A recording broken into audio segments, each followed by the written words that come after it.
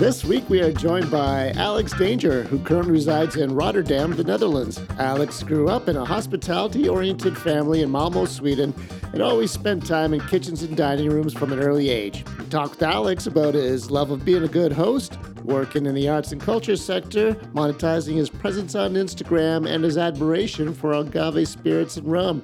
Enjoy this week's show. Welcome to another episode of the Industry Podcast. My name's Kip Saunders. With me, Dan Soretta. How's it going, Dan? Yeah, wonderful, thanks. And how about yourself? How's it going with you? Oh, same old shit, just a different week. We've been, as the recording of this, we're in November 22nd. Is that what the date is? 23rd. Oh, I was close. Yeah. We've been red zoned here in Ontario, so That's that means now not only do I have to do last call at 9, but there's only 10 people allowed at my bar at any time. Yes, situation's changed since our last recording when hospitalizations were pretty low. Apparently, they've quadrupled in the span of a week. We got 1 week to get used to orange zone before they put us right into the red zone. Yeah.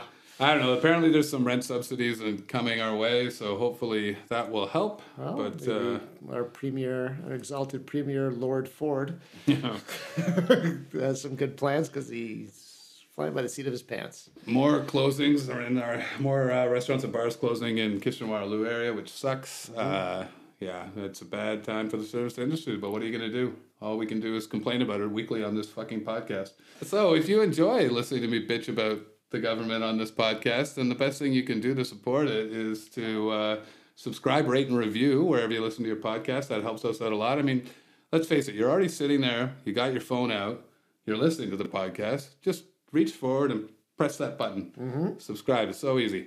In addition, a big shout out as always to Zach Hanna at Zach Hanna Design for all the great artwork. That's ZAKHANNAH. And if you'd like to be a guest on this show, you can also DM us at the Industry Podcast on Instagram. That's the easiest way to get that done. And I think that's pretty much all the housekeeping that needs to get cleaned up here before we bring in our guest for you. All the way from Rotterdam, we have Alex Danger. How you doing, Alex? I'm doing pretty good, considering the circumstances. Yeah, everybody has to say that. There's a qualifier. It's like, I'm pretty good, yeah, exactly. Considering. Yeah. What is the situation for you guys in Rotterdam right now? You guys have a lot of cases? Are you in lockdown? Is anyone able to work right now? I think our second wave peaked a couple of years ago, or a couple of weeks ago, and then we went into the second complete lockdown where all the bars and restaurants have closed. Yeah. Wow. So hasn't been much work in the weekends lately. No. And were you working in a bar directly before this recent shutdown, or? Yeah. Yeah. Okay. So, and are lots of places closing down? Yeah, I think this second wave has really hit the industry hard in the Netherlands and in Rotterdam in particular. I see I know everybody in the business, and I know a lot of people that had to close their place after only being open for a year or 2 years. So they haven't been open long enough to really work up a nest egg or anything. Mm-hmm. And just like you mentioned before, they're also not getting a lot of help from the government over here. So. Yeah, it seems like the service industry has been a bit of the scapegoat for this whole issue. I think we all want to get by it and past it, but it's got to be a little bit more help for the small businesses. Yeah, absolutely. But you didn't start out or grow up in the Netherlands. You were born in Sweden? Yeah, I was born in Sweden in 1979. Grew up in a service industry family. My grandfather always owned a restaurant, and my mother and my father met while working in restaurants, and they were big party people in the 80s. So I was always hanging around restaurants or at parties in their house, and I kind of love to. I grew up loving the industry and loving to be host of the party. Right.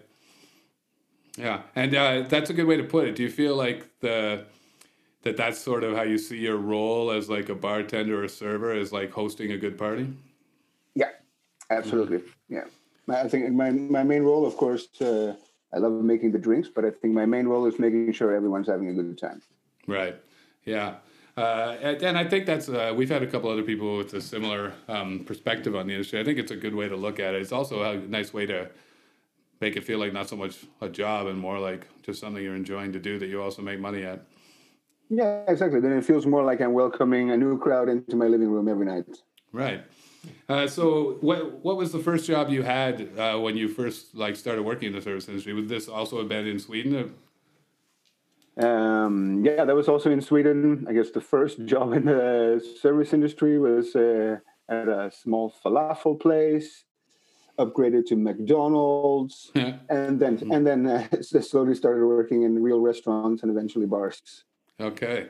And so when you start out, you're like, did you go through the normal progression of like, did you start as like a back waiter or a bar back Yeah, man, I did it all. I was a dishwasher, a bar back, a dessert cook, line cook. I think I had held almost every low-level position you can in a restaurant. Right. Yeah. But talk a little bit about that. Like, how do you feel that helped you or informed your ability to do the job once you started moving up the ladder a little bit? Oh, you become such a much better team player if you know how everyone's situation looks like every night. Mm-hmm. So I think by working your way up from the bottom, so to say. I mean, now I don't even believe that there's a bottom because we all work towards one goal. But back then, when I saw it like that, then yeah, every time I got into a new role, I understood more of what it took to keep a place running and to make a team work in the same way. Right. So I really appreciate all the little strange odd jobs I did along the way. Mm-hmm. And what's the scene like what's the city that you were in Sweden? Malmo is the third largest city in Sweden, which is not large by any means. Right. I think we're around 400,000 people in Malmo. It has a bit of a metropolitan status because of it's very close to Copenhagen in Denmark, which is a couple of million people city. Mm-hmm. Nowadays only separated by a 10-minute metro ride. But yeah, it always felt like a big city, even though it's not super big. But it has a large service industry. People go out to eat a lot. So we always had a lot of restaurants, a lot of little food places, a lot of nice bars. Is there like a burgeoning... Sorry, I didn't interrupt you. Is there like a sort of a burgeoning craft cocktail scene in Malmo? Absolutely. Like I think when I left, it had died out, and maybe that's part of the reason why I left Malmo, because I wanted to explore more of that somewhere else in a bigger city. But lately, when I go back to visit friends and family and things, I really see that there's a couple of really high quality bars and bartenders that take their craft very seriously. So I think it has a place on the world stage. Mm-hmm. And what's the general scene like there? Like are a lot of high end restaurants, or are you getting sort of a little bit of everything? There's a little bit of everything, but I would say the best cocktail bars in Malmo right now are like little back pockets or speakeasies of hotels. Oh, okay. Yeah. And is there a big tourist situation there in Malmo, or? Well, there used to be, yeah. Yeah. Well, yeah. I guess not right now. Yeah. Yeah. No, but we get a fair amount of tourists in Malmo. Yeah. Especially a lot of people that they're coming to visit Copenhagen, and then they take a day trip or a weekend trip over to Malmo. Oh, okay. I got you. So, just trying to get my head a little bit around the scene there in Sweden. What's the tip structure like there? Are you guys? Is it a community where you're taking tips at all, or is it like a pool tip situation? What's the standard? I would say compared to the Netherlands, a lot more tip in Sweden. It's standard to give tip. It's more of a you wouldn't give tip if someone gives you exceptionally bad service. Otherwise, you will always give 10-15% more if you feel like you can afford it, and if you feel like somebody gave you really good service. But here in the Netherlands, it's not very common at all. Oh, is that right? Like now, do you guys get paid a higher wage there in the Netherlands to do the job, or is it just no? too bad. Yeah, I mean, compared to what I hear about other places, yeah, I think we get quite a high wage. Um, but there's no tip, not much. I mean, Right. the couple of times I worked in hotels, yes, because then you get a lot of tourists from overseas that are used to tipping or Right. their tip culture. But here, it's not a big thing. Yeah, see, it's sort of a we just had a an episode last week where we had a roundtable discussing tip culture. So I'm sort of interested in the topic now because in North America it's still very tip heavy, but there's a lot of places that are starting to move to like a no tip business model. Just putting servers on salary and paying them a decent wage and not accepting tips at all. So I'm just kind of interested to see how it's going in other areas of the world. Like, do you find what do you prefer? Like you went from one place where you're getting tip pretty regularly to going to a place where you may be making a bit of a better wage, but you're not getting tips. What do you think works better? Now, I might have been very spoiled growing up in Sweden, where Yeah, we yeah. both get a decent wage and you're used to people tipping. Right. Um, I do feel that tipping somehow inspires me to be more service minded. Like it is a give and take. If I get tips, then I'm also a little bit happier, a little bit more on top, a little bit more on people. So yeah, I think yeah, tipping should be there. It shouldn't be mandatory, but if someone showed you a good time, then I think it's nice to appreciate. Right. So what now? Obviously, you got into craft cocktailing pretty seriously at some point. Now, yeah, I think you were saying you moved to Rotterdam because there was becoming a little bit less of that in Sweden, where you were. So had you already started? You obviously had started to get into the sort of cocktail game before you left Sweden. Yeah, And I did. Yeah, no, go sorry, on. go ahead. No, you go.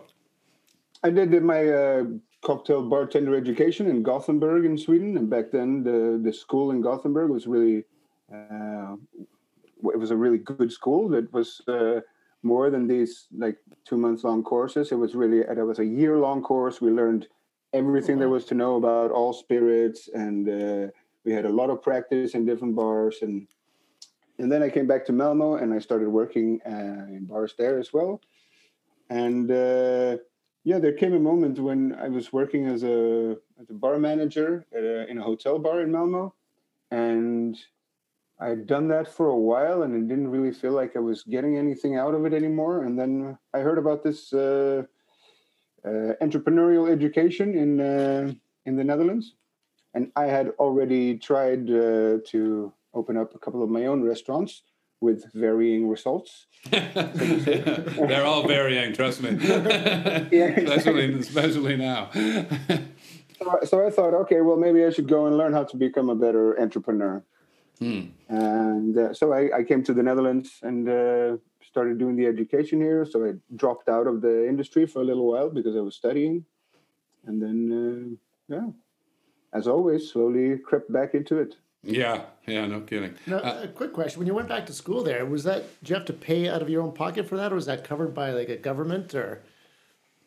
I had to pay it out of my own pocket because it was a kind of a Well, I guess special education or an education that was outside of the normal education system. gotcha. Normally, if you're European, you don't have to pay Right. to take another European education, but in this case, I did. Luckily, I sold my apartment in Mo for quite a profit, so I could use that to pay for my education. Okay, I wanted to back up for a little bit here and talk about the sort of bartending course you went to because we don't have anything like a year long course No. here. So it's like you said, most of them are a month or two maximum, couple weeks, something like that. So talk to me a little bit about what the value you got from that 1 year long program, and maybe specifically what you think you learned there that like, or a couple things that you can really drill down on that have helped you after you finish the I course. think I think what I usually tell people that I appreciate the most there, because I talked to other people that have done other kinds of education, and many of them it's more like, okay, here's the top 100 classic cocktails. We want you to learn these recipes, and of course we also had to learn some classic cocktail recipes. But it was much more about learning about all the different spirits, and then learning how to figure out good balance. Mm-hmm. So the focus wasn't so much on recipes as okay, if you have this thing that's acidic and you have this thing that's bitter, what do you think would make a really good mix? So we learn to think like cocktail chemists Right. or something. Yeah, or chefs, right? Like that, I think. Yeah, exactly. Yeah, Yeah, I think that's super valuable because that's certainly not something they teach in the courses here. Like the courses that we get here are these like shorter ones, and it really just teaches you the basics, like you said, and maybe some of the classic cocktails, or like but really they're teaching you like how to shake a cocktail, how to mix, how to stir one, how to like the real basics. So yours is kind of almost more like a WSET course. Yeah. Yeah. Yeah. So that's interesting. Which I recognize now when I'm back at WSET during the lockdown here. Yeah, well, what better time to do it? Yeah, exactly. I decided to go for the level 3 and go full on, learn everything. It's it's very heavy. Yeah, it is. Let me ask you about that because I know in level 3 there's lots of blind tasting, etc. Normally you would be doing that in a classroom, and like when I did the W set, we were having part of the fun of it was you're learning about the wine as you're learning and studying in the book and studying about regions, whatever. You're also getting to taste the wine that comes from those regions, etc. So how does that work when everybody's not in a class together? Well, I think the school, I'm taking it from a place called the Mixing Class in London. And I think they sorted it out really well. They sent us all 60 samples in the mail. Oh, wow. And then, we do it over Zoom. And just like you say, when we talk about a certain spirit, like today we were talking about Baijiu, then there's a couple of bottles of Baijiu that we can taste and talk about the differences between, the different production methods and such. So I think they worked that out pretty well. Yeah, it sounds like it. I didn't even realize that they would be getting into mailing you samples. I was worried that they would just be like, "Well, go buy this." And that was it for level 2. But I took that from the organization WSET, and then I had to go get all the samples myself. Right. Yeah. But luckily, I know a lot of people in the industry, so I called the distributor and asked a friend and asked him, "Hey, man, can you send me some samples?" And it wasn't a big deal. Oh, that's good.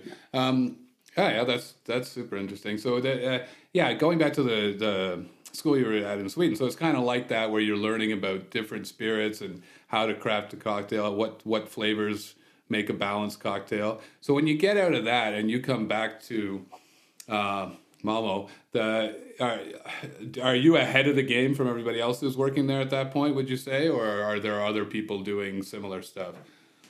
No, at that point I really was. Yeah. At that point, I think I was a front runner. Mm-hmm.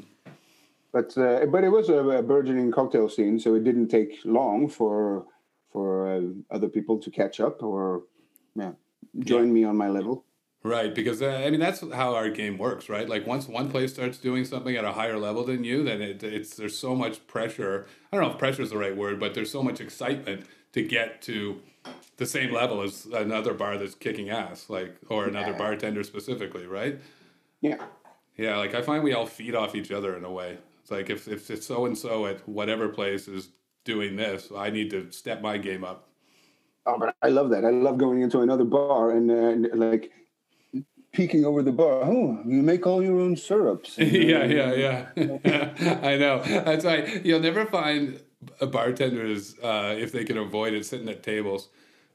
No. It's like it's like magnets right to the bar. Let's see what their setup's like. What are they doing back there? Is this place serious? I get so many ideas like that as well. Yeah. And so, one of the things about being in Europe is that everything's so close together. So did you do a lot of traveling around to check out different bars in different countries also? Yeah. I've done a lot of traveling in Europe.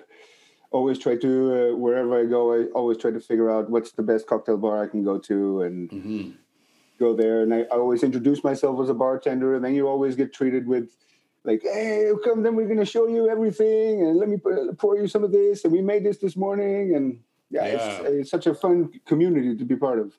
That's great. We need more of that. There's not enough of that in North America. I think people can be, there is some, don't get me wrong. Like if I go down to the US or whatever, and when that was the thing you were allowed to do, Yeah, if I tell somebody I was at a bar, I was a bartender, then they're a little happier. Like, oh, you're from Canada, you're not direct competition. But there's a little bit more of a competitive vibe in North America where they're like to be a little bit more guarded of their secrets sometimes. All right.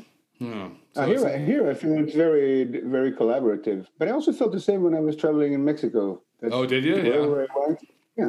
Oh, yeah. Wherever You really I went, and yeah. I tried to talk to people behind the bar. They were really open and, oh, cool. You want to come do a guest shift? And yeah, and I met I read in your bio, sorry, that that was sort of where you found a love for agave. yep. And also the woman I'm going to marry. Oh, well, well, that works out good. Probably the second, the latter, better than the former. But talk to me about agave. What do you love about it? I think what amazed me when I first came to Mexico was that I kind of thought of tequila and mezcal as like two categories or two liquors. But I discovered that there is so much variety depending on how people harvest, where the plant has been, what kind of plant, how they treat it after. Like there's so many ways to create a completely different spirit. And I think I never really realized that before. Maybe here in Europe, we haven't had that much agave spirits. Mm-hmm. So coming there was really eye-opening and yeah. Yeah, I spent a little time there as well, about 4 months, and I discovered the same thing. It was like it's even from North America, which is obviously very close to Mexico, especially compared to you. It's like, well, like we knew tequila, but it'd be like forever when I was starting out in the industry. It was just everybody just had Cuervo Gold, and that was you know what I mean, like just or Sauza or some shit like that. And then you realize that's what we grew up with. Yeah, and then you slowly discover that all these new tequilas and mezcals and the different flavor profiles for all of it. It's as complex a spirit as whiskey. Yeah, absolutely. Mm-hmm. And I think what I also didn't realize that whenever I came across mezcal over here, it was so expensive. And it wasn't until I came there and realized that, but this plant has to grow for 30 years. Right. So while it's completely okay that you put a whiskey in a barrel for 30 years and charge hundreds of dollars for it, it was somehow weird to me that a white spirit would cost that much. Mm-hmm. But when you consider how much Mother Nature put into this plant, I understand that it has to have a bit of a price tag. Yeah, that's an interesting way to put it. It's kind of recalibrates your thinking about it too, because like you said, we're also programmed to be like, well, you're paying for the barrel aging, but yeah, like Mother Nature ages too, right? So, I mean, she's aging the fuck out of me. I'll tell you that. I feel you, brother.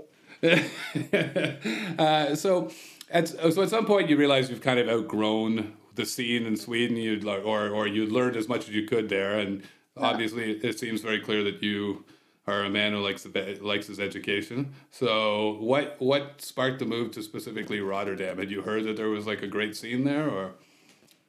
There was specifically this school that I wanted to go to, and the school existed in like 3-4 places in Europe. Then when I started looking into Rotterdam, it's such an underdog city. Everyone talks about Amsterdam, and I guess I always kind of rooted for the underdog. So I started reading up more about Rotterdam, and it really has. Maybe not so much right now, but it really has an amazing nightlife and an amazing scene. So I was immediately drawn to go to Rotterdam instead of any of the other places I could have gone to. And I decided, and 12 weeks later, I was living here with all my stuff. Oh, there you go. Not afraid to make a move. No. Oh, I did want to ask you too, before we get, I do want to get more into the Rotterdam scene also, but I did want to ask you, because you said you had done a lot of traveling around Europe. What are some of your favorite cocktail bars in Europe? Oh, I know, it's a tough question. Yeah. I really, really like Paradiso in Barcelona. It's really amazing. Little Red Door in Paris. Right, that one's pretty famous. Yeah. And there's always so many you don't never remember the name of as well, right? Well, what about certain scenes? Like, are there certain cities that you prefer the cocktail scene as opposed to other ones? Like, I think I think maybe London or Barcelona has some of the best cocktail scene in Europe. I was like in my early 20s when I went to Barcelona, and so we were pretty much just fucking chugging tequila out of the bottle at like nightclubs at 5 a.m. because we couldn't believe they were still serving. But so I missed the whole cocktail scene when I was there, and same when I was in London actually. But yeah, I need to go back when you're allowed to travel again and do it right and go to proper cocktail bars. But yeah, man, absolutely. Yeah. So let's talk about Rotterdam specifically. Well, how's the scene there? What's like? Give us a sort of an overview of the bar and restaurant scene in Rotterdam. I think the last few years has been a really exciting time for Rotterdam when it comes to craft cocktails, because I think up until very recently, that Rotterdam is a worker city. Mm-hmm. So up until very recently, people went out for beer. Okay. That's it. Yeah. And I think maybe it was the craft beer scene that eventually opened up so craft brewers opened up for a scene of craft distillers, and these craft distillers in turn started to open up the craft cocktail scene. So in the last few years, we've seen an explosion of really high quality cocktail bars and really skilled bartenders that are doing their best to not only entertain customers, but create some of the most crazy libations I've ever seen. Oh, that's cool. Yeah, that's interesting, that development. I guess that's probably how it's happened everywhere, but I haven't really thought about it that way. Craft beer is always where everything sort of starts out. And then I guess it makes sense to craft distiller. Well, if you spend all your time crafting a spirit, well, what do you do with a spirit, right? So it's kind of a natural progression. So you're continuing your education. You're in Rotterdam, and well, probably backing up a little bit, but like at what point did you know for sure this is what you were going to be doing with your life? I think I always knew, like, it was just, I was running around doing other things. I also do a lot of work in arts and culture. And the only time for a few years, the only time I would really make cocktails would be when I would work together with artists to create themed cocktails for their exhibitions and things like this. Okay. Because I was still getting my fix through hosting events and things like that. And it was, I think, 3-4 years ago that I went back behind the bar and really felt, oh yes, I'm coming home. This is what I'm really here to do. Right. So you did a whole bunch of other things. You educate yourself in so many different ways, but the bartending aspect of it never really left you. No. Because you're making cocktails the whole time. Yeah. That's cool. I've always been into the mixology part of it. And I noticed also that you have, so you're also have moved this into like a very high social media presence. And we've been talking to people about this lately because especially during the pandemic, a lot of, obviously the Instagram cocktailing scene has exploded because there's a lot of bartenders sitting at home with nothing better to do, right? So do you feel like this is another avenue for bartenders at this point to somehow monetize and make a living off just sort of do, like at-home cocktailing in any way? Do you see any sort of way to monetize that? Absolutely, and I'm really following that in any way I can. I'm everything from like making the last few weeks. I post a cocktail on Tuesday and tell people you can order it until Friday. I'll bring it to your door. So I've been doing a lot of home deliveries of my own made cocktails, but also I've done a lot of promotional work for brands, and there's many ways that you can, like, if you have a little bit of an entrepreneurial gene like me, there's many ways that you can still monetize using Instagram, I think. Right. And so when you took the entrepreneurial course, you obviously were getting some of these ideas as well, but you originally had done it with the idea of opening your own spot again, I'm guessing, right? Yeah. And how did you feel like that course helped? Or did the pandemic sort of blow all those plans out of the water? Or no, the course absolutely helped. I think the course was more of teaching you how to generally be a better entrepreneur, so to say. I think whatever I would want to do now would work better. Yeah, I just got sidetracked there, like I said, and started working within the arts for a few years. which I also don't regret, because in a way I see it as another part of the hospitality industry as well. Is it still a dream of yours to open a place of your own? Yeah. Yeah. Yeah. And so this pandemic hasn't scared you off? Because, I mean, if you were able to come visit my bar, you might be pretty fucking scared of that idea right now. Well, maybe it sounds a bit evil or something, but I'm kind of seeing this as an opportunity, because a lot of places will close. Mm-hmm. And when this all blows over, if it all blows over, there will be a large demand for new places. Yes. And maybe the rents will be a bit lower. Yeah, I don't think you're wrong about that. I sort of have the same idea. It's like, on one side, I'm like, I just try to keep the place I've got now open, and that takes a lot of work. But you're also thinking like, so this is kind of a good time to start thinking about another place, right?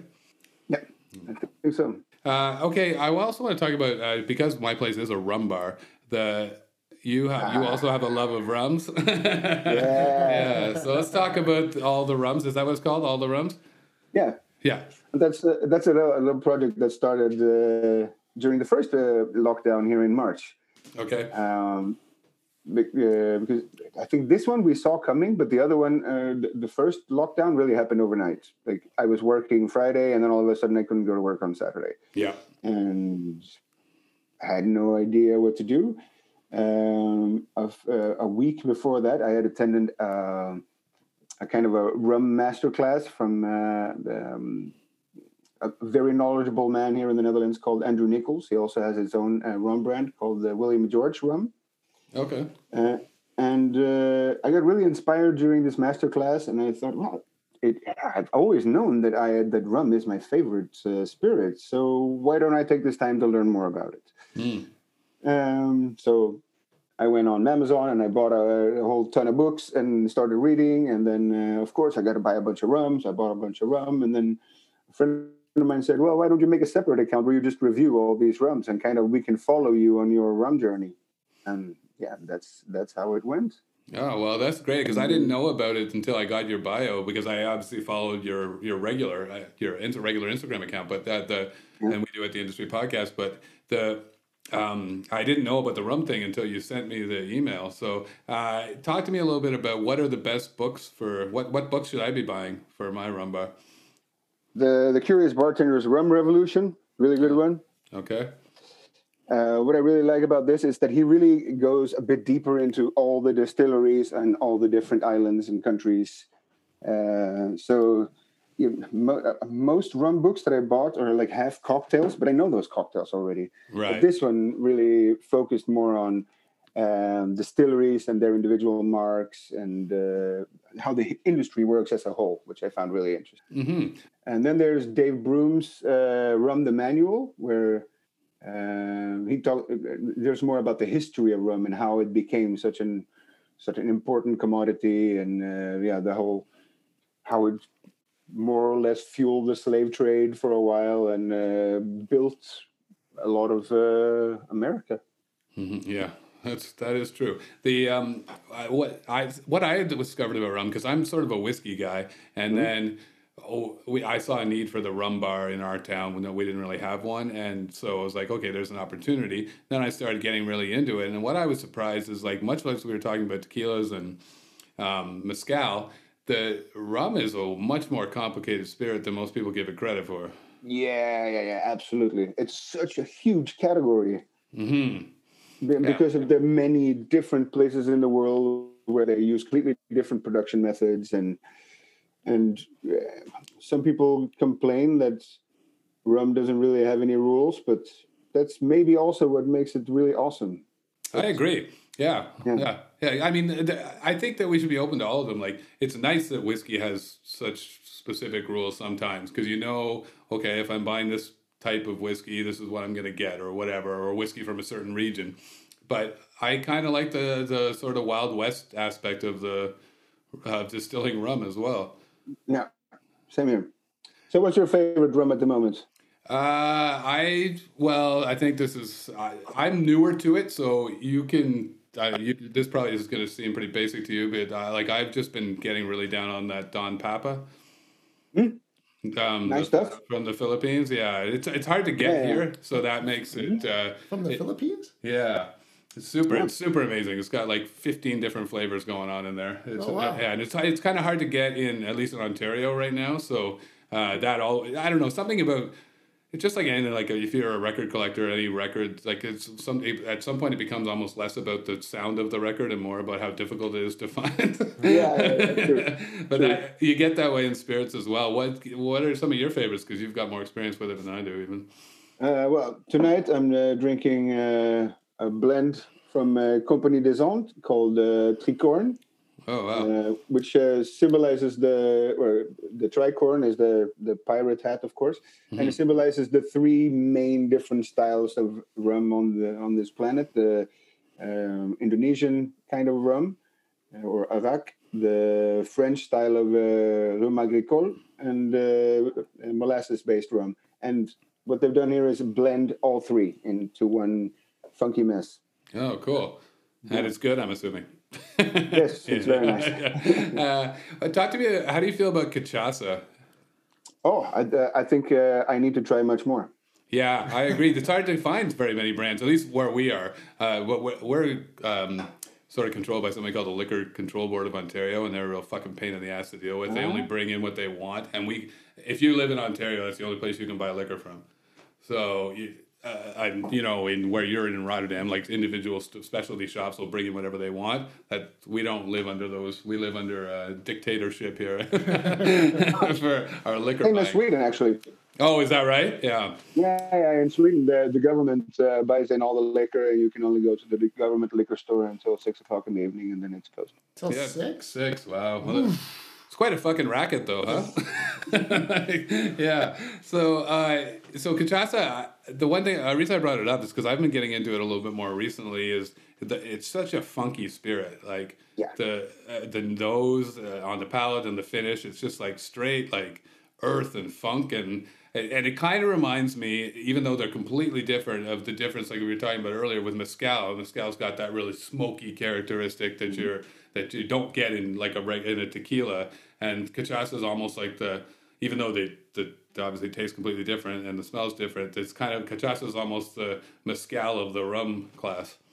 Oh, I agree absolutely because of I would say because you can really taste the terroir, Yes, the actual plant. Mm-hmm. Yeah, absolutely.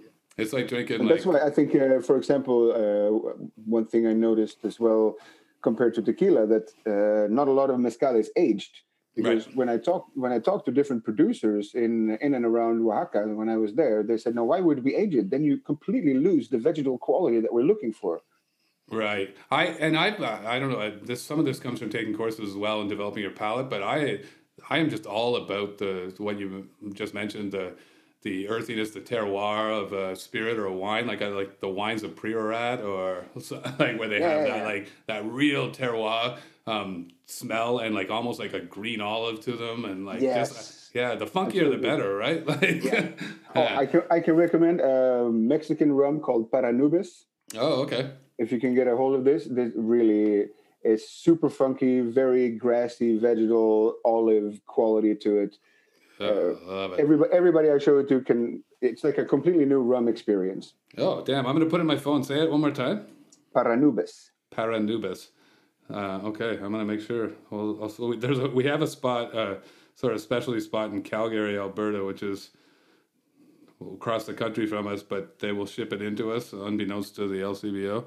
So, so that's our best chance of getting anything in here. Or before we used to be able to go into the U.S. and bring it back, but not right now. Those days are behind us right now. It's going to be a long time. So you were coming back to the cachaça. Yeah, I really wish I get to try more soon. I find it a really fascinating spirit, and up until recently, I had only tried the 3-4 most commercial brands that make it out of Brazil. But now we're getting a lot of really high quality brands here in the Netherlands as well. Oh yeah, that's great because we're pretty much stuck to like we get Leblon and we get P2 and but P2 is not very good. No. That's like your, Le Blanc is decent though. yeah, that's fine. Yeah, but that's becoming hard to get as well now. And we like, there's nothing like a good Caprihina. So, but you got to have the cachaça. The only, yeah. So we've run out of it. We've been using this rum a little bit called Banks. I don't know if you're familiar with that one. I think it's a Bacardi brand, but it's their gimmick is like they have Banks 5 and Banks 7, which you think would be an age statement, but it's not. It's like they take 5 different rums and The 5 Island and the 7 Island blend. That's right. Yeah. I've heard about it. I haven't tried it yet. The 5 is pretty cool because it does have a little bit of funky quality, so you can almost sub it for a cachaça. The 7 is kind of tastes like they slammed a bunch of rums together and then added caramel. So you know how you get, that's the one thing, like when really shitty cheap rum, when you get that kind of just synthetic caramel flavor to everything, or they just kind of added it at the end to make it taste like dark rum. Yeah. Oh, it's awful. If you're looking for good funk, though, then I can also recommend anything coming from Haiti, Haitian rum, or Clarin. Mm-hmm. That's some really funky stuff. It's a little bit pricey, but if you can get a hold of it, well worth it. Okay, I'll take a look at that. See, these are why we have these podcasts, so I can make my bar better. So talk to me about the bar you were working at right before the shutdown here, well, just maybe describe the bar a little bit for us. So right now I'm working at a place called Mavis here in Rotterdam. They opened up in December, and I knew one of the owners from earlier, and when I heard that because he also owns a nightclub across town, and then I heard that he was going to open a little speakeasy type cocktail bar. So I immediately called him and said, "Are you still looking for people?" "Oh, actually, we're still looking for someone to run the bar." So they hired me to head up the bar, and which it's always a fun thing to do when you get to decide the bottles that you're going to buy in, and you get to design the menu and everything. So I was already working at another hotel bar, but when I got this opportunity, I switched immediately there. We opened in December, and of course, January is never a great month in the service industry. But we were just starting to make real profit and have big crowds coming in when the first lockdown hit in the middle of March. Yeah, fuck. And then we were down until June. I think it was the first week of June that we could open up again, which was a blessing because at least we got to take advantage of the summer. And what the city of Rotterdam did to kind of, or not compensate, but to help bar owners was everybody got to have a much larger terrace. Right, yeah, that's what we had here too, yeah. Yeah, so we had a ginormous terrace, and we could really use the whole summer to try to build it back up again. And then as soon as we started to really work again, second wave, yeah. That's frustrating.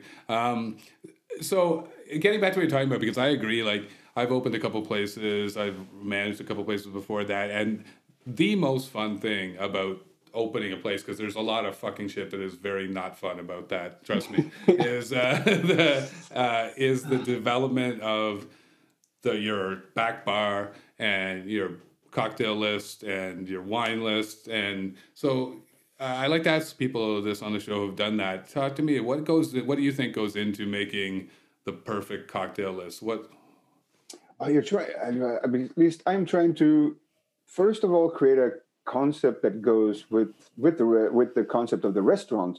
So you want to be looking at what are we serving, what food are we serving, and things like that. But then, because we're more of a cocktail bar than a restaurant, I guess we worked a little bit the other way around, that it was more up to me to think of the menu, and then the kitchen would try to match that. But yeah, when I've always been like, first of all, I never put any classic cocktails on the menu. I just if people ask me about them, I can make them. Right. And I will teach my coworkers how to make them as well. We don't need to have them on the menu. So I like to have a small menu of maybe 12 to 16 cocktails. Try to make something that's for everybody. So there's both the fruity and fresh cocktails, along with the more bitter and like liquor heavy cocktails and some zesty things, and so really cover a broad spectrum within the same concept. And we wanted to work with a lot of local brands and a lot of local produce.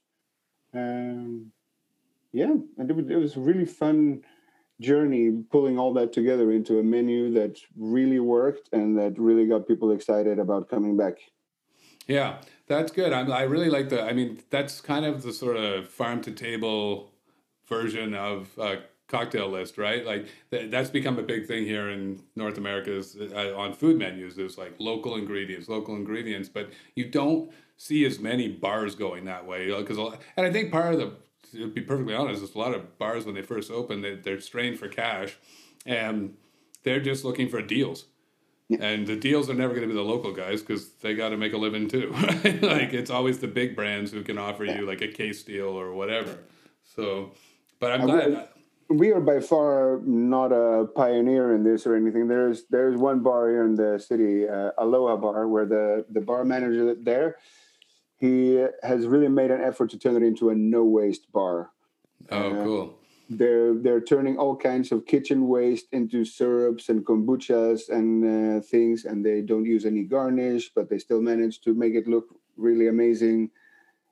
So yeah, we try our best, but there are some people out there that are taking this sustainability concept to a very cool level. Well, it might be the way of the future at this point because the bars their bars and restaurants are going to have a lot less money for a long time now. Yeah.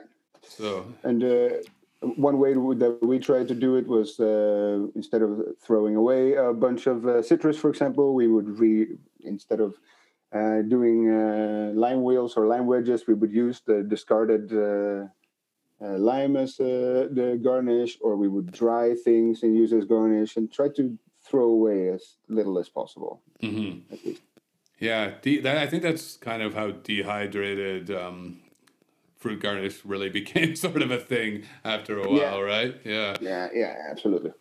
That's cool. And so, you were saying in Rotterdam in general, it's a bit more of a worker town, a blue collar type place, but generally now the craft cocktail scene sort of exploding there. What are some of your other places to drink there? If you come here, you should go to one of my absolute favorite places to go is called the Ruma. And it's you can call it a rum bar, but the guys themselves, Eddie and Daryl that own it, they call it a cocktail pub. And that's exactly what it is. You come in and it really looks like an old pub, but they only have cocktails. Oh, that's great. And they serve them really no frills, often no garnish. But they're focused on rum, and they really focus on this what do you call it? Feeling of a living room that I talked about before. You come in there and you're at their place, right? And this place, and both of them are really good, really advanced mixologists actually. But they were just tired of the scene becoming more and more difficult and more. Pretentious? Pretentious. There we go. Yeah. So they we were going to open a very simple place, and we're going to make a few really awesome cocktails, and we're just going to focus on making a nice vibe in our place. If you come to Rotterdam, you have to visit the Ruma.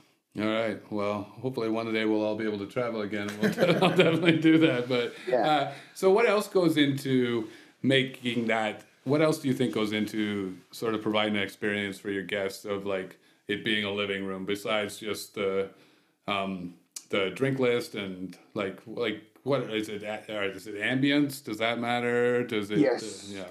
Ambience matters, and I think the most important part of ambience is the team. You got to have fun with your team. Mm-hmm. If you're having fun behind the bar, people connect to that, and they're going to have fun on the other side of the bar as well. Yeah, you can tell when you walk into a place where the staff's not really having a good night or they don't get along that well. No, exactly. Yeah. No, so you need to show people that we have a good time, and you're welcome to join us if you want. Mm-hmm. So I do want to talk to a little bit. We'll let you go soon. I want to touch a little bit about what you're doing with the delivery cocktails, though. Like, are there specific? So, for instance, if we were going to do that in Ontario, there'd be 15 different rules laid out for us about how to seal them, how to or the AGCO would be right up our ass. So, are there any rules that you guys have to deal with in Rotterdam, or can you really just make a cocktail in your house and then just bring it to somebody? Yeah, there are tons of rules, but I'm doing it really low key. I'm just, I guess, most people that watch my Instagram, they know that, yeah, this is Alex, and he does things in a really informal and funny way. So I haven't really applied for any permits. I haven't really worried about any of that. I just found a place to get some nice sealable bottles, and then I wash my hands and get going. Yeah, that's cool. So like when you say a sealable bottle, is it like a cork thing, or like I'm just interested in the process of it? Like screw top. Screw top. Yeah. Okay. So what I do, I take orders all week, and then at some point the orders have to stop coming in, and then I tally up everything I have to run out and buy to make the cocktail of the week on Friday morning, and then I'm biking all across town, buying all the things I need, and then back home and mixing 20, 30, 40 bottles, and then biking all across town to deliver all these cocktails to people. Oh, wow. And it was growing so much that now I'm taking a couple of weeks off because of the WSET, but it was growing so much that I thought, maybe next week I need someone to help me deliver it. But I can't do that. Like, what people expect is that I show up at their door with the cocktail. Oh, right, yeah. So I just have to become more efficient at it. Yeah, maybe a car. Yeah. or hire someone to make all the cocktails and you just deliver them only. Yeah. That could also work. But I think people want my personal touch. I would imagine you're running the same problem there. They see you making them on Instagram, and they want the whole Alex Danger experience. Exactly. Well, I think that's super cool, man. I hope it works out. I know we all got to get creative during this time. So tell us a little bit about where everybody should be following you on Instagram, because you're doing a lot of cool shit there. If you're really into craft cocktails or just want to see me taste a lot of cocktails and have fun with that, you can follow me on Dangerous Drinks, which is also coincidentally the name of my cocktail consultancy business, where I do all kinds of things like workshops and rum tastings and even deliver cocktails nowadays. Yeah. If you're more interested in rum and want to see me review a bunch of really nice rum, then you can follow me at All the Rums, also on Instagram. Yeah. Yeah, well, I'm going to be picking up that one for sure, because I get some good new stuff for my bar. Perfect. But and we'll put all the links to all those Instagram sites and websites in the show notes. So if anyone's looking for that, just scroll down the bottom of the notes. Yeah, and I think you're a cool dude, man. It was great talking to you. Thanks for doing this. And I know it's a lot later there than it is here. So, Also, thank you guys for doing this. Both thank you for inviting me, and thank you for having a show like this where you talk to industry professionals and just discuss how it is. And I think sometimes, it's really nice to hear that other people are going through the same difficulties, and other people are having the same the fun, and it helps us feel like a community. Yeah, thanks, man. That's what we're trying to do, so I'm glad that's getting across. We appreciate it. We really appreciate you doing this, and good luck with everything, and we'll be following all your cocktail adventures. Thank you, guys. I'll follow you as well. Okay. Thanks again, Az. Have a good night. Good night.